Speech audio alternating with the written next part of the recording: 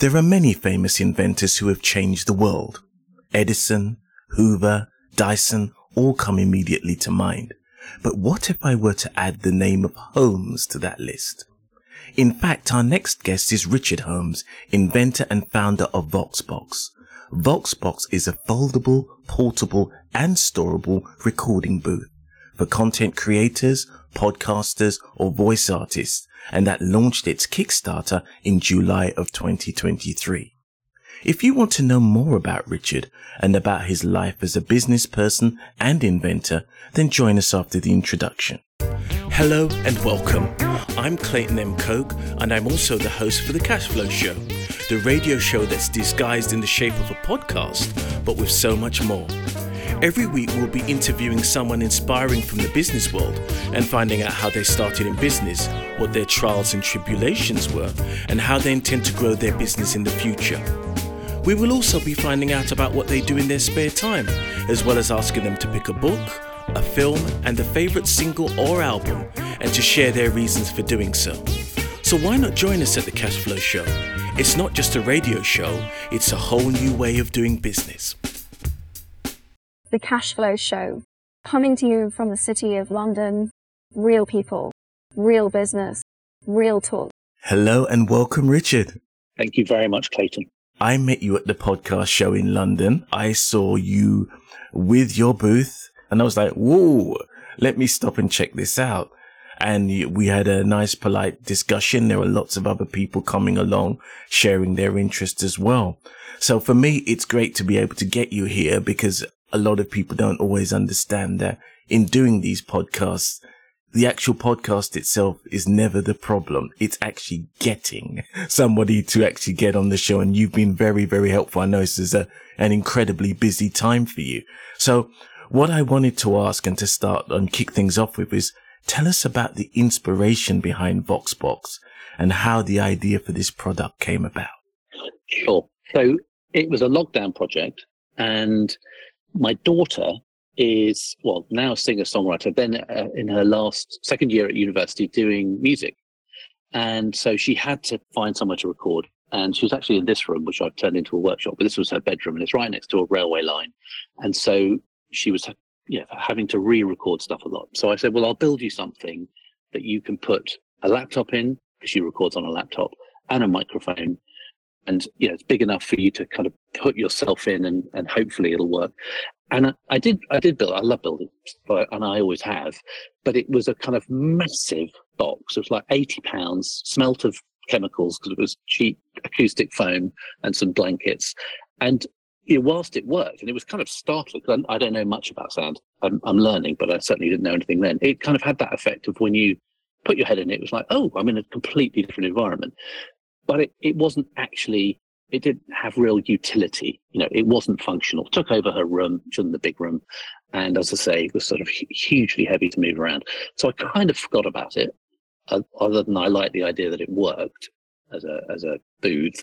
And then my son, in a lockdown project, wrote a book. I mean, hats off to him. Lots of people say, oh, I've got a book in me. And he actually did it. He thought he'd always had a book in him. He thought, well, it's now or never. So he wrote a book, and my wife, who's an actress, and he edited it. And she said, I will record it when I think it's sort of good enough to record. So they worked months on honing it into a book, and then she needed to record it. So I thought, I don't want to build that big box again. So I built a smaller box, but this time out of acoustic foam. And it again really worked as a unit.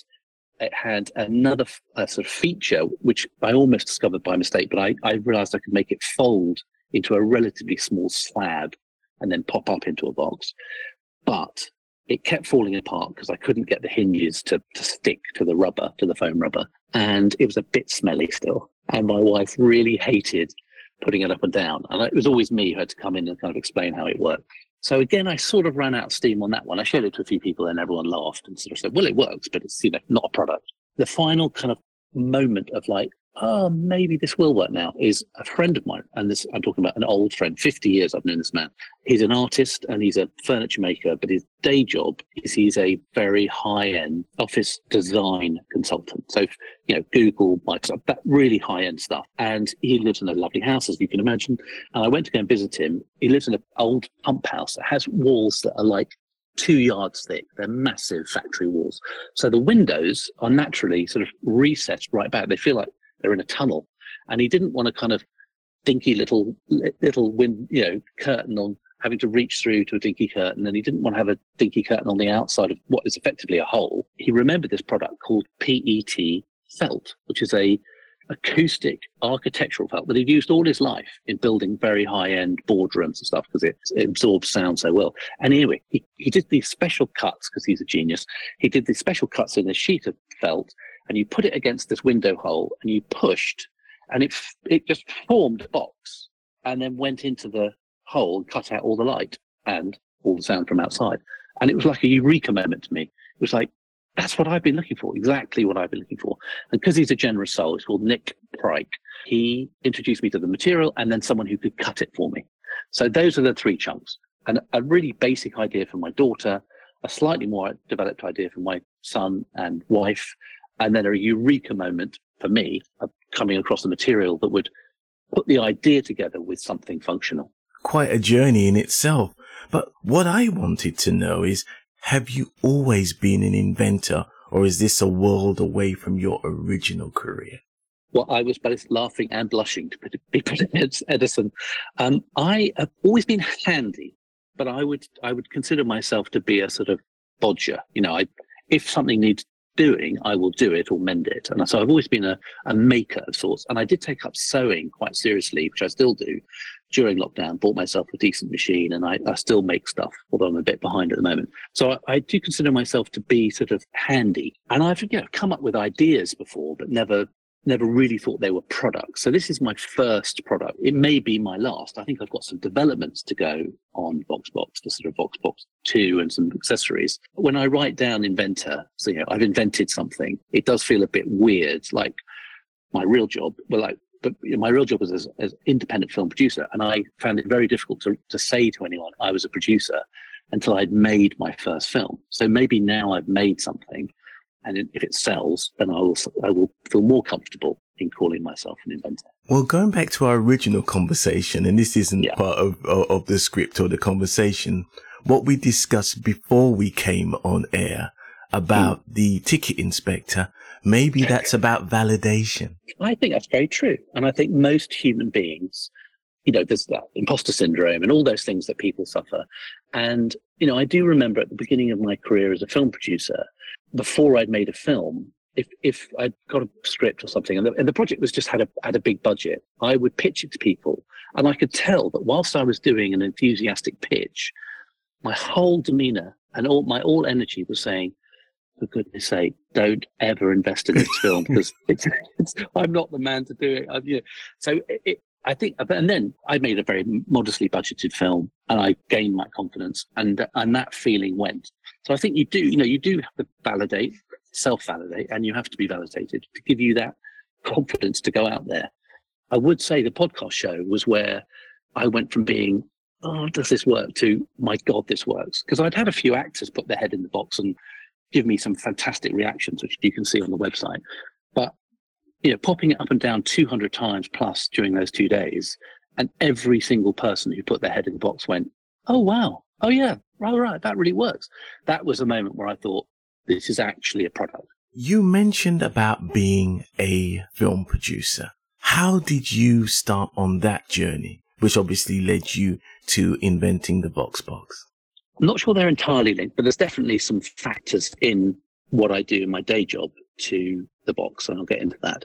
I started as a comedian in a double act out of university with a guy that I worked with for 12 years, and we did film sketches in 2 minutes. So we would take the horror movie genre or James Bond or Star Wars, and we would condense those films into a 2 or 3 minute physical, fast, high energy sketch.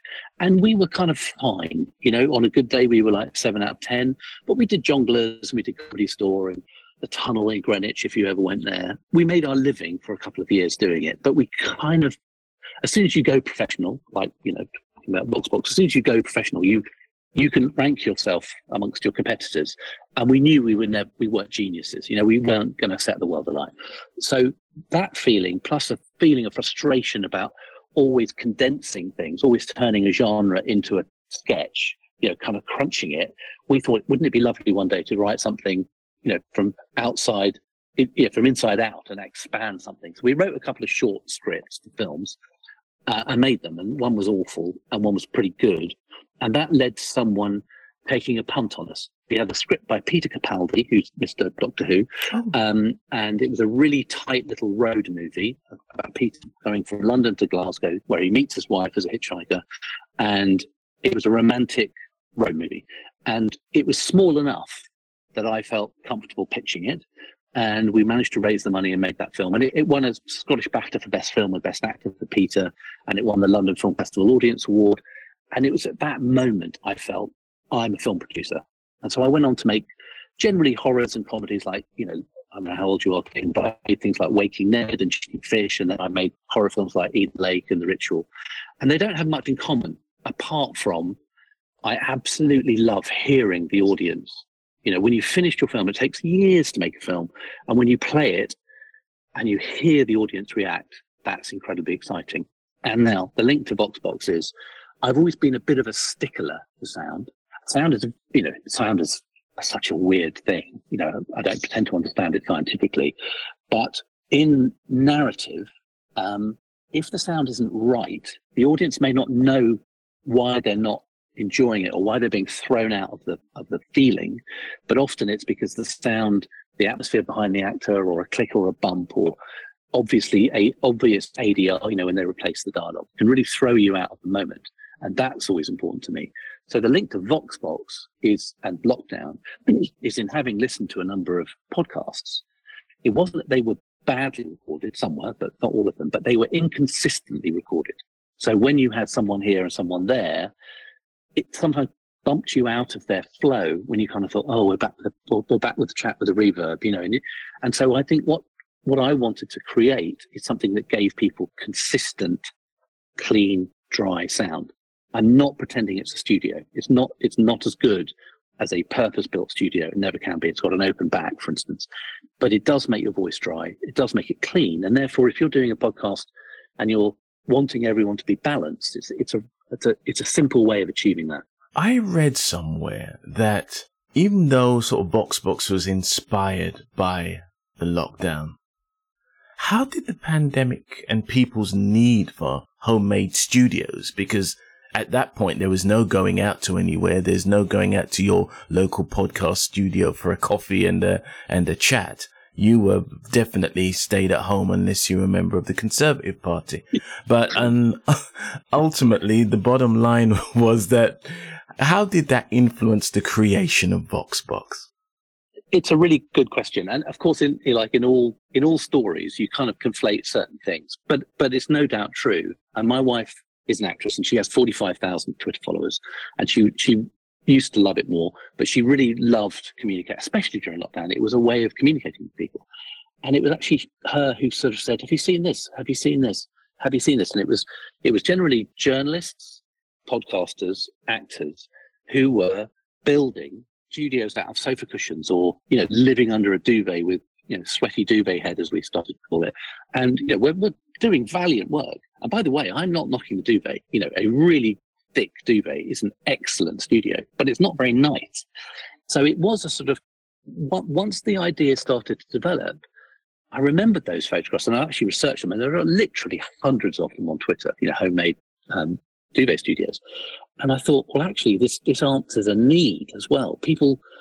So the thing about the duvet studio is uncomfortable because it's airless and sweaty.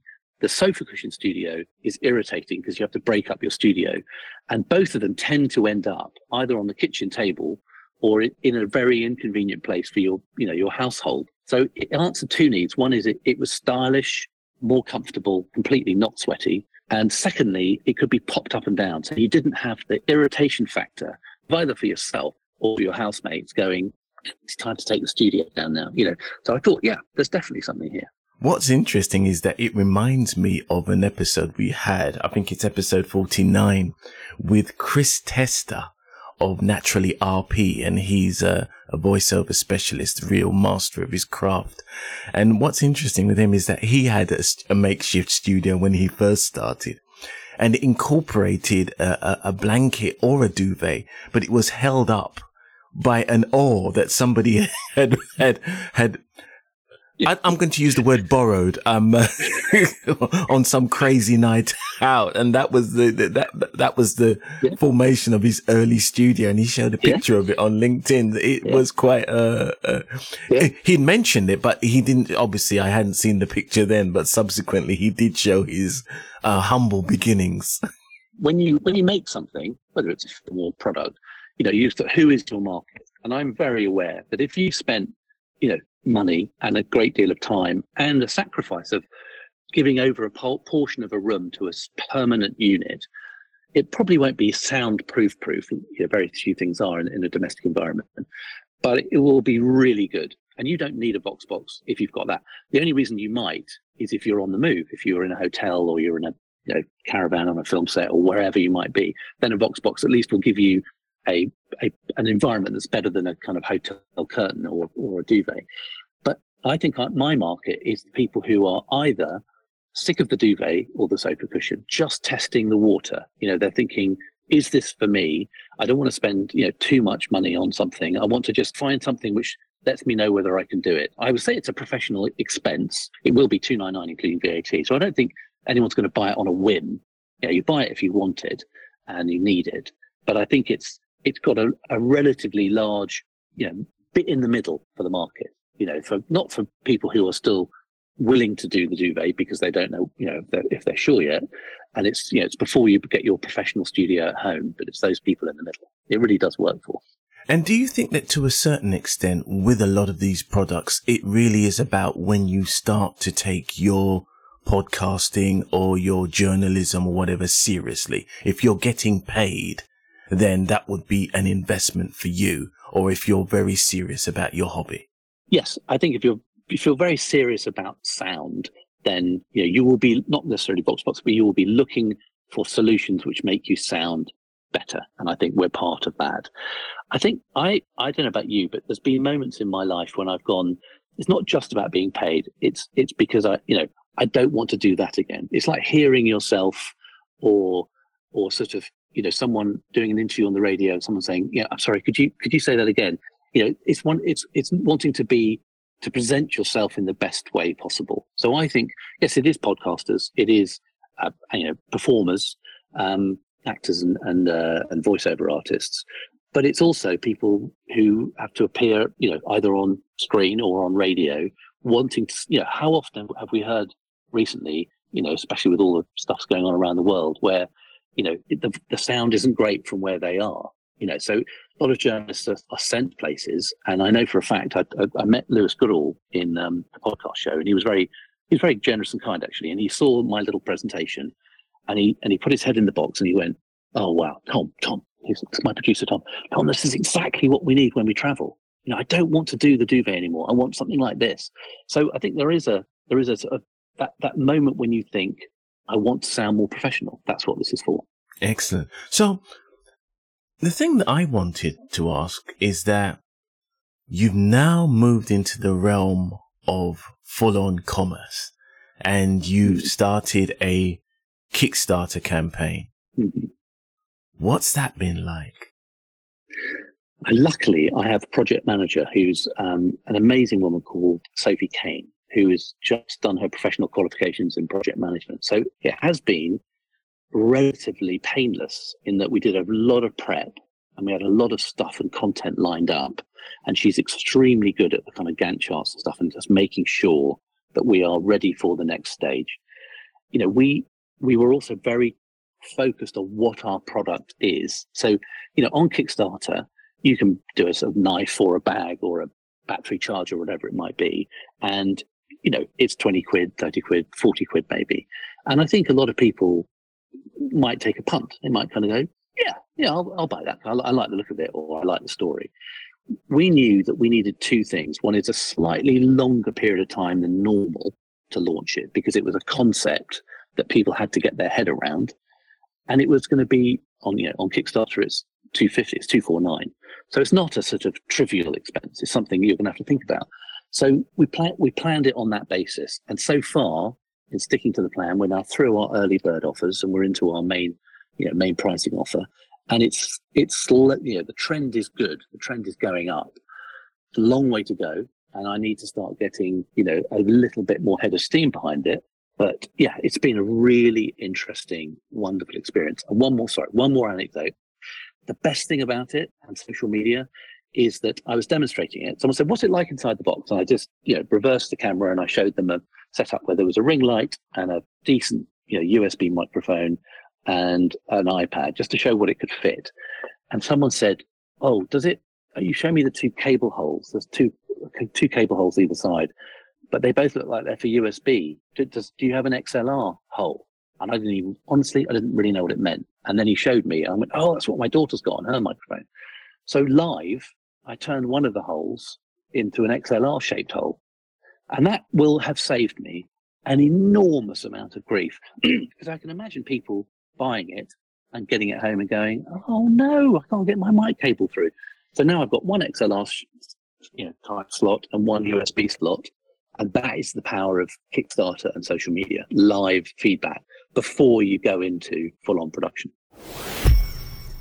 You mentioned earlier about having that full-on response from social media. Now, for me, what that proves is how significant it is that being a small, agile company in comparison to, say, somebody else.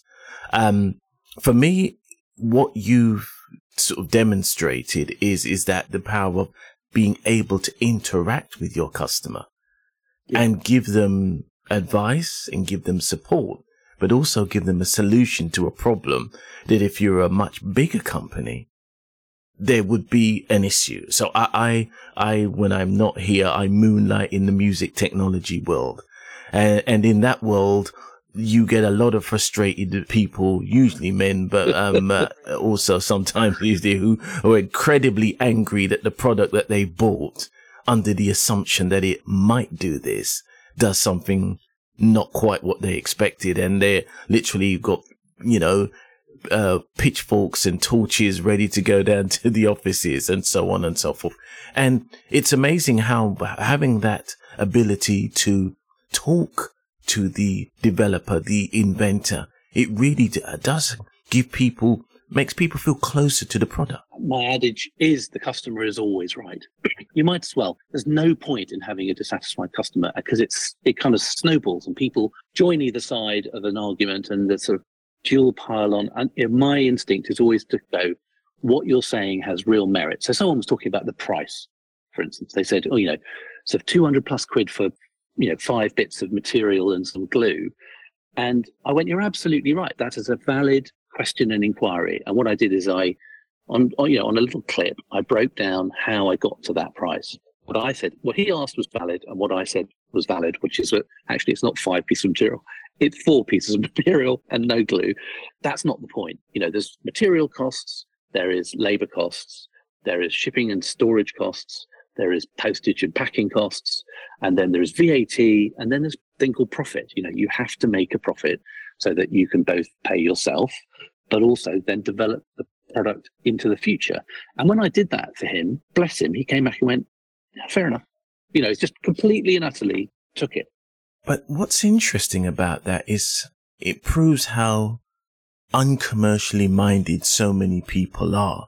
And they don't really necessarily understand that if it was just 4 pieces of fabric or felt and a bit of glue, why hadn't he done it? I think that's a very fair point as well. I think, unfortunately, or fortunately for us as consumers, is that I have no doubt that if this product lands, there's going to be competitors stroke copycats. I've registered it with the IPO and I've taken out a trademark, all those things to protect myself. But, I can't really protect myself. But I think when people do see it and think, oh, I wonder if I could do that, there has been genuinely full-time 6 months of design. If I add up the last 3 years, 6 months of design, prototyping gone into this. And there was a moment, Clayton, when I found PET felt, and I realized that you could cut it almost all the way through, and it would form a beautiful hinge. But then I realized that my box had hinges that went both ways. I can't quite explain it, but it wasn't like school. You remember in school where you drew those kind of cruciforms on a paper, and then you cut them out and you could fold them into a cube. And because they all fold in, it works. But VoxBox folds in and out. It collapses onto itself. And that means I've got one hinge going that way and one hinge going that way. And you can't cut that out of one piece of material.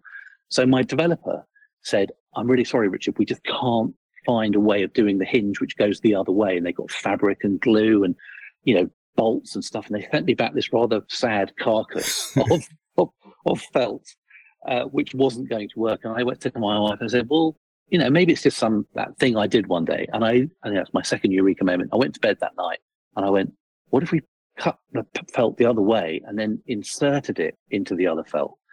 And I rang up my designer friend and he went, yeah, that should work. He called it like a lozenge, or like I think he called it like a lozenge of material. Anyway, went through a number of iterations on that, which didn't work, but the basis of it worked, which is that you could insert felt, this PET felt against itself, and it was very sticky once it had been cut cleanly. If you got two cuts the same shape and pushed them into each other, they just stuck. And so that was, that took another 6 months to kind of get I'm exaggerating, 2 or 3 months to get the hinges correct. And if you see here, the last development was the dogtooth shape has completely cured that. So I found the development of it basically tremendously exciting, and occasionally like a precipice where you go, oh, that's it, that's not going to work. And then you have that another moment. It's been great, really exciting. So during the podcast show, you interacted with some podcasters. There were sound engineers there, media students. What were some of the key insights that you gained about your product from their feedback and reaction? I think the main insight I got was about selling. And I know it's not quite, I will answer your question in a more direct way, but I've sold all my life, pitch and pitch and pitch until you gather enough finance and talent and goodwill around it that you can make it into a film. So I've always been a salesperson in that way, but I've never sold a thing, where you're going, this is a product, that was really, you could touch it and feel it. So I was extremely nervous. So what I did develop was, luckily quite early on, it was an opening line, because I could tell that people were there for a number of reasons, just for, sort of congregational reasons, getting together with other podcasters or whatever. That's very valid. To see new stuff, and especially to go and listen to things. There are lots of very good seminars and lectures going on. So I knew I had to get people hooked very quickly. So what I just asked them as they walked past my booth was, can I ask what you do? And it's very difficult. It's an open question. You can't just say yes or no to it. Plus it engaged people enough. Very few people went, sorry, I don't want to tell you that. So they would say, I'm a media student, whatever. And at that point I could say, can I show you something which will take you literally 1 minute? And because I could pop it up in 15 seconds and put it down in 5 seconds, plus a bit of spiel, it was about a minute. So that was very effective. And I suppose what it taught me about my product was two things, is that people loved the action. They loved the way it came into a box, and they loved the way it collapsed back down into a slab. And then they loved putting their head in the box and going, oh, wow. Because I forget how effective it is, but in the podcast show, there's a lot of hubbub around. And they would go in, and a couple of people would stagger. They go, "Oh my God, it actually makes me feel unstable because I haven't got the sort of, the bat radar going on." So I learned that, and I learned that the price was about right. I tell people it's going to be $299 including VAT. I got 2 people that went, no, that's too much. Everyone else, a few people went, oh, yeah, that's pretty good, and most people went, yeah, I could see that, and they understood it. And what I didn't get the XLR hole feedback. People liked the cable holes. There wasn't anything else. I mean, people go from being about the weight of it. It's 5 kilograms. Sound, as you know, Clayton, from recording so often, a lot of that sound baffling is about density. It's about literal physical weight as well as shape and form. So, VoxBox can't weigh, 1.5 pounds because it really won't work. What I've chosen in my thickness of felt is I think the ideal thickness between, efficacy and functionality, being able to lug it about. And so that feedback was pretty sound. People liked that it was solid, but that it wasn't too much of a lump. It just, all in all, it was just, I suppose, what I learned is that the product was, I'd use this advisedly, the product was delightful.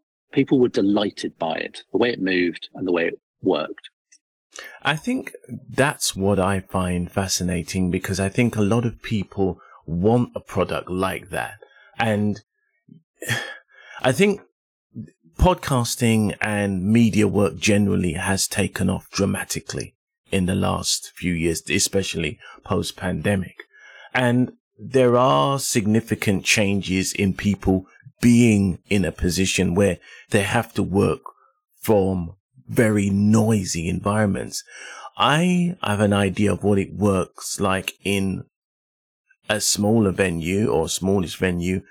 How has been the experience when it's come to, much sort of larger venues, sort of a church-sized venue, something like that?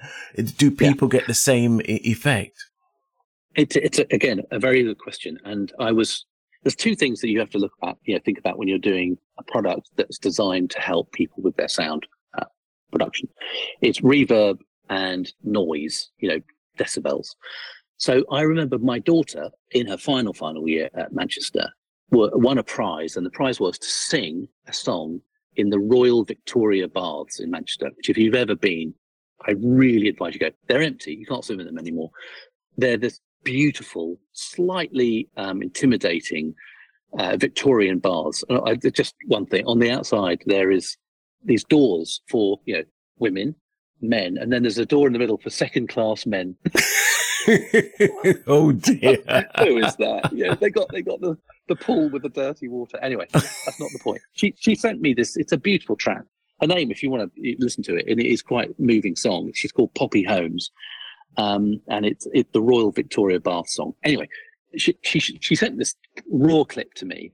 They did the music mix beautifully, fantastically well engineered. But to start with, you can't hear anyone because it's so echoey, so reverby. So when I was thinking, I've got to demonstrate reverb, I can't do that in my room because it's not going to be dramatic. So luckily, I have an actress wife and a performer daughter and me, and for 100 quid, bless them, they lent me the baths for an hour, and I took a VoxBox up there, and my daughter sang a sort of looping note whilst holding the phone through the bars and then coming into the VoxBox, and you can see what that does. So you can see it literally live. And then my wife did a bit of Shakespeare, but misquoted it. She will go to her grave realizing that forever she has misquoted Shakespeare.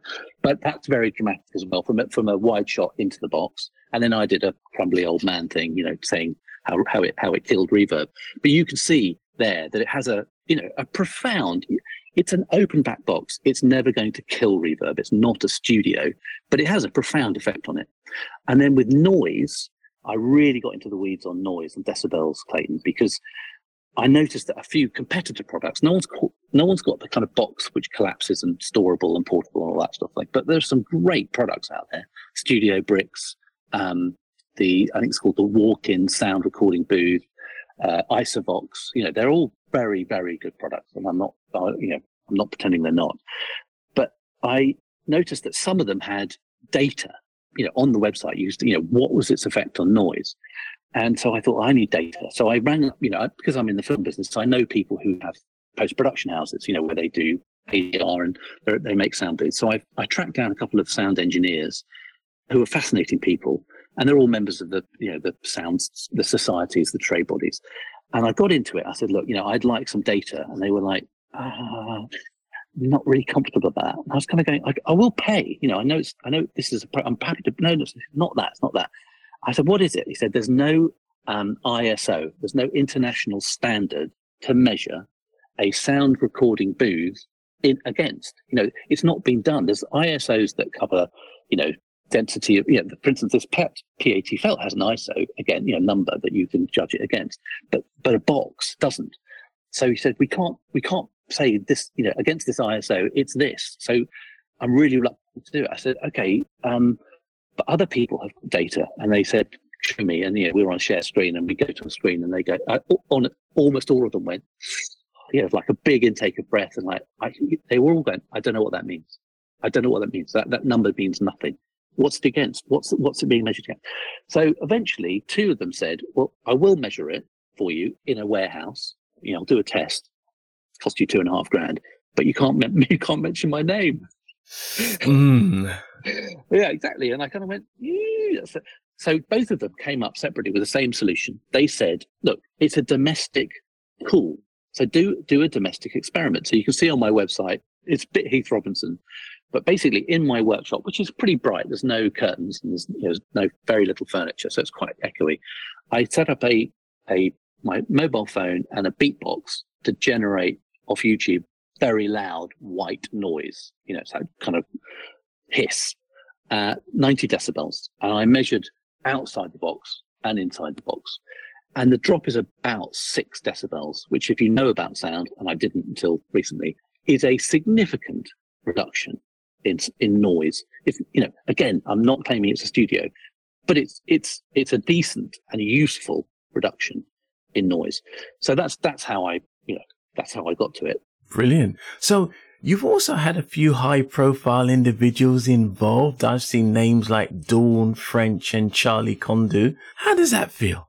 It feels absolutely lovely. Hands on heart, I know Charlie from a long time ago. He was in a film I made, which you probably would like to forget. And my wife's an actor, and so she knows him as well. So that, bless him for doing that. It was very nice of him. And I think he doesn't do anything he doesn't believe in, which is lovely. Dawn French was sort of out of left field. My wife and her do follow each other, but they're not. I think I met her 40 years ago. That's how well I know her.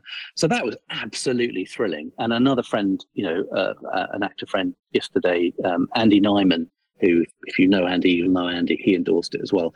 That is really lovely because, I'm not going to deny it, it's helpful, but it's also when it's like when someone buys off Kickstarter that I've never heard of. I don't know them, they don't know me. They're buying it because they like it. That kind of endorsement is really thrilling. So speaking of thrilling endorsements and famous people, we're going to move on to the section called What Are You Like? Which, as I said, I'm supposed to say in a Cockney accent, but I haven't got around to that jingle yet. And we then discuss your favorite books, films, records, and the reasons why they're important to you and why maybe some of our listeners, the Cashflow crew, should go out and make purchases and get involved in listening to them and reading them and watching them at their convenience. So we're going to start off with your favorite book, and you've chosen Money by Martin Amis. What's your reason for that one? Yes, lots of reasons. So when I went to university, my sister had been to the same university sort of 5 years before me.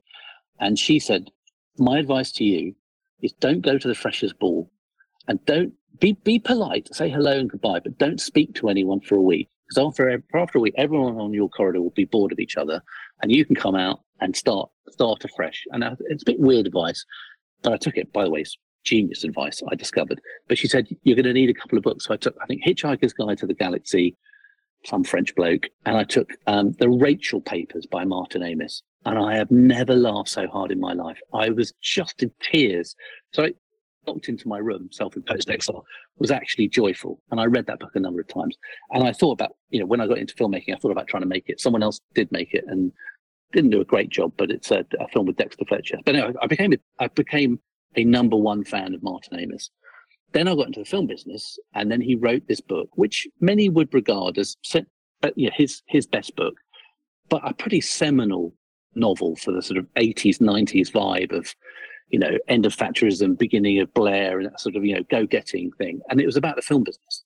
And it's about the sort of the confidence and, frankly, sometimes the duplicity of the film business. And again, so funny, just the funniest book I read.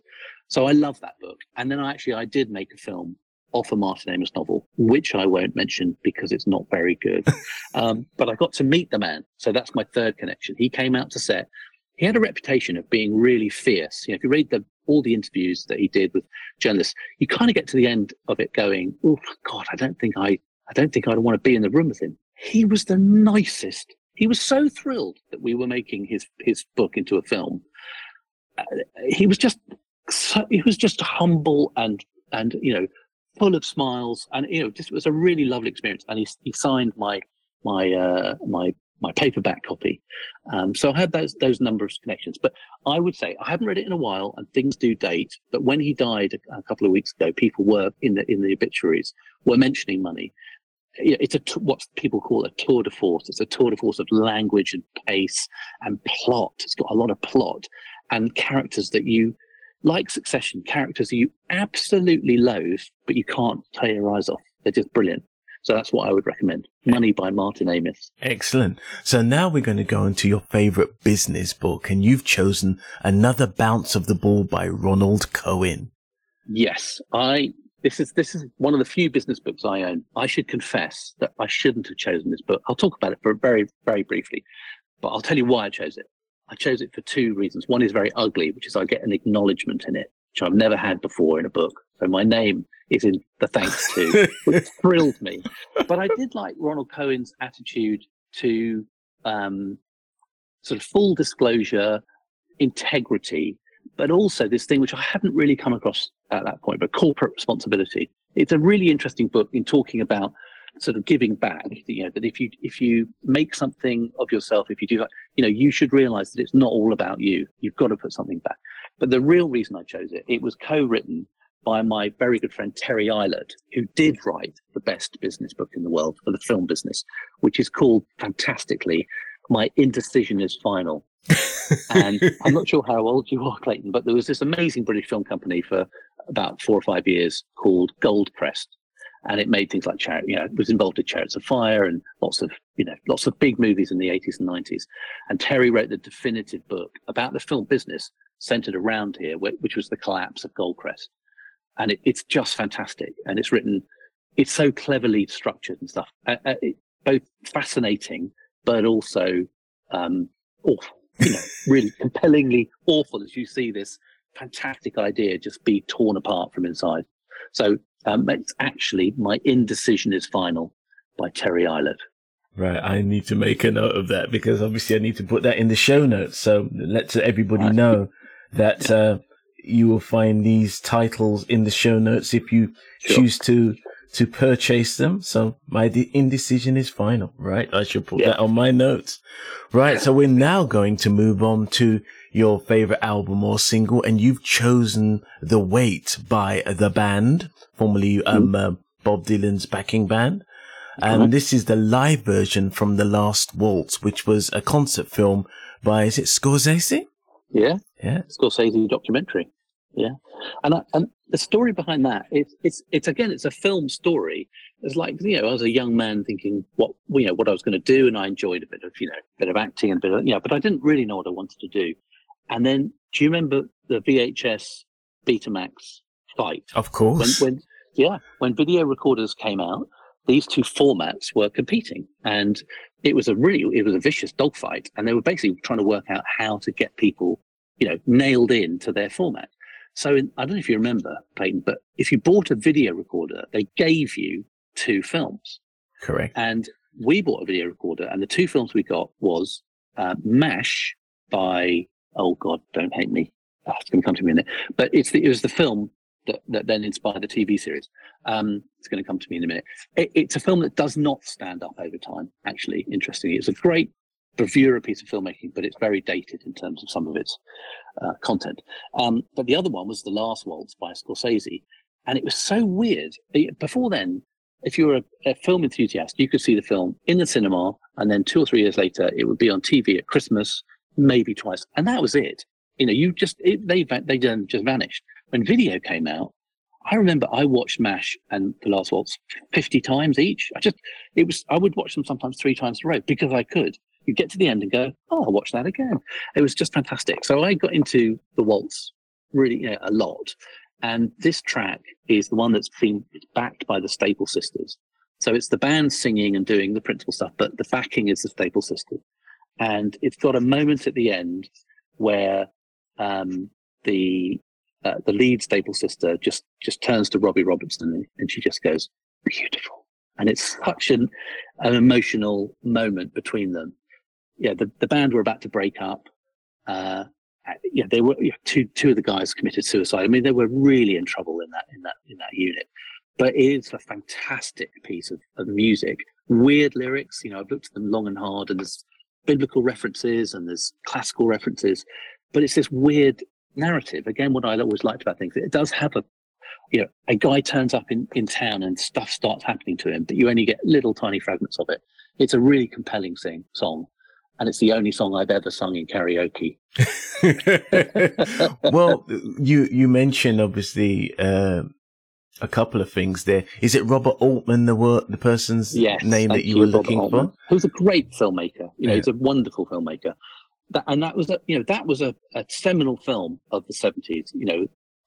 About conflict and about social status and all that stuff. It just doesn't have. I watched it again 20 years later, and I was a bit like, oh God, it's a bit cringeworthy. It's a bit cringeworthy. But then again, you also mentioned Mavis Staples and of the Staples Singers. But one of the reasons I think that performance may have inspired Aretha Franklin, who did her own version of The Wait. Yeah. So I think that's where that will come full circle for those people who are musicologists out there.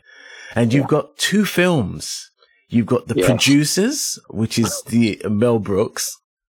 And I don't know what the other version is. They're both Mel Brooks. Okay. So the Producers Mel Brooks, which is Zero Mostel, and it's the black and white one. And again, it's about theatre producers, but as a producer, it is both appalling but also incredibly funny because of what they will do.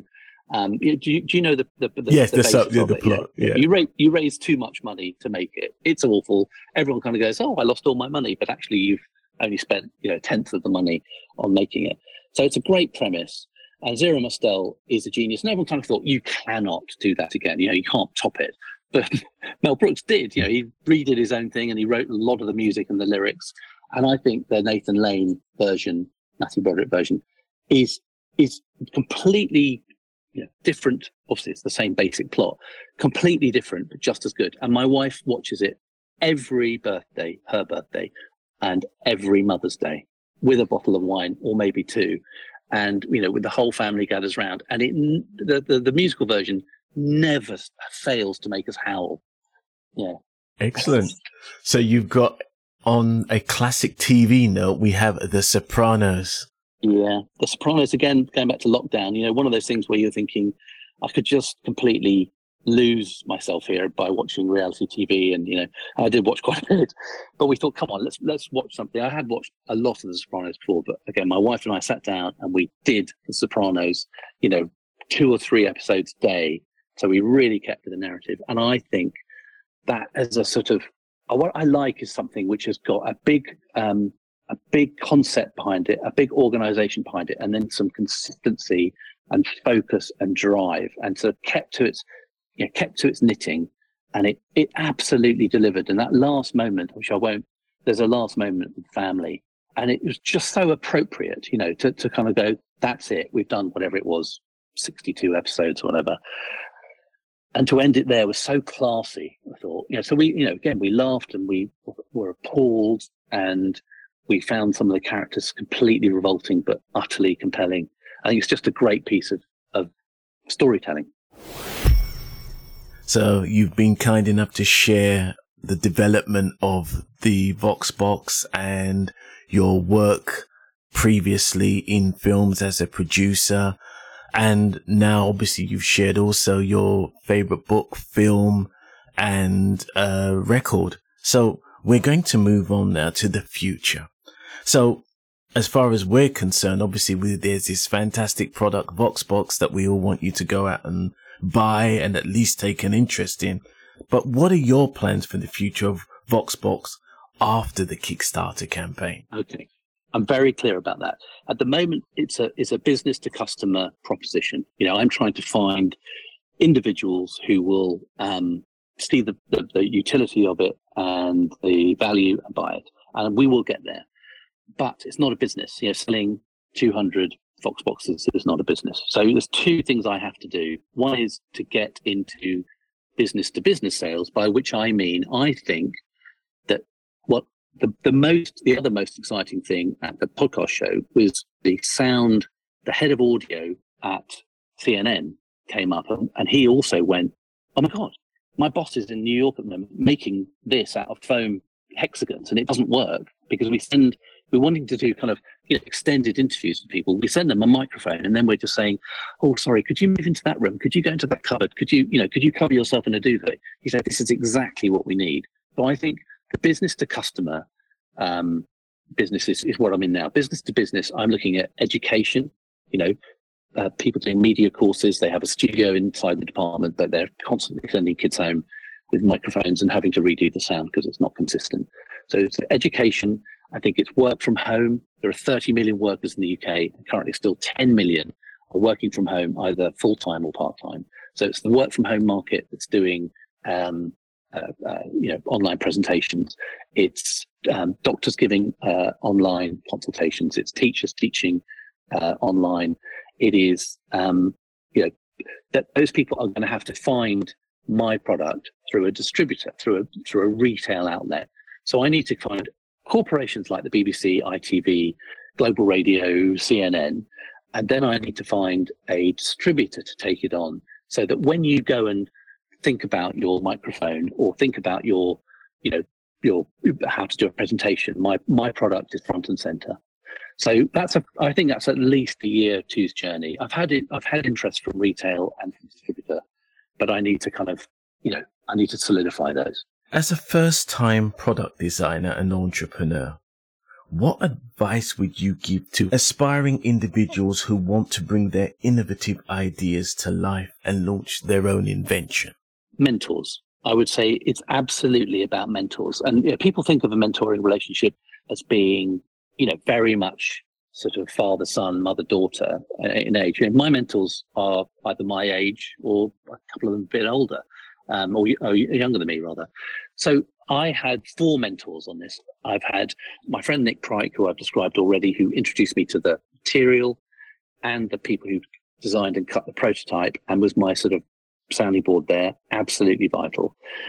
My mentor at the prototype company, which is not a prototype company, it's a design company that deals with PET felt a lot and understands how it works and what it's capable of. He's a guy called Arthur Dixon Bell.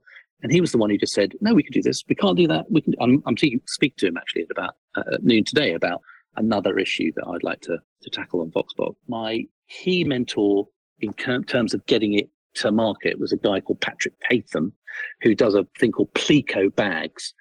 Hugely recommend Plico bags. An amazing suit carrier, Pliqo. And he was the one who said, "Okay, you've now got a product. How are you going to make it and get it to market?" And then he introduced me to my last mentor, so I called Russ Cohen, who's based in Hong Kong. He's a manufacturing services agent. And he's the one who said, "Okay, this is how you get things made and shipped." And he was so clear about what was needed and about pricing. Like, if you do this, it'll cost too much and you won't be able to sell it profitably. So there's those 4 key people. So his mentors are everything. You've really shown that what people need is that this isn't a one-man show. This is an area where people need to be in a position to collaborate with other people and take advice. Yes. With all that in mind, and we've had obviously a very extensive conversation about VoxBox, where can people find you on the internet in relation to VoxBox itself and also in relation to the Kickstarter campaign? If you go into Kickstarter and type VoxBox, it'll come up.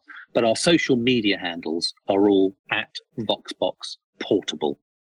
VoxBox Portable. And that will lead you to 2 things. One is my site, which also has the Kickstarter link in it, obviously, but all the other information you might need about the product and how we got there, and a bit about me and my crew, my team that's been behind me. If you type in VoxBox into the internet, especially voxbox.studio, it tends to bring you to everything you need. But VoxBox Portable is the key handle. Richard Holmes, inventor and founder of VoxBox, thank you for joining us on the Cashflow Show. Thank you very much for having me. It's been absolutely lovely. You're most welcome, sir. We've come to the end of the Cashflow Show for today, but I would like to say thank you to our guests for taking the time to share their knowledge, wisdom and insight. If you loved what you've heard on this week's episode, please head over to Apple Podcasts or Spotify Podcasts and leave a 5-star review and feedback, as it really does help. Whilst you're there, listen to some of our other episodes, which you are bound to enjoy. We want to make this the go-to podcast for entrepreneurs wherever they are in the world, and spreading the word really is the best way to grow our show and our community to achieve greater things. Be sure to join us next time for real people, real business, real talk.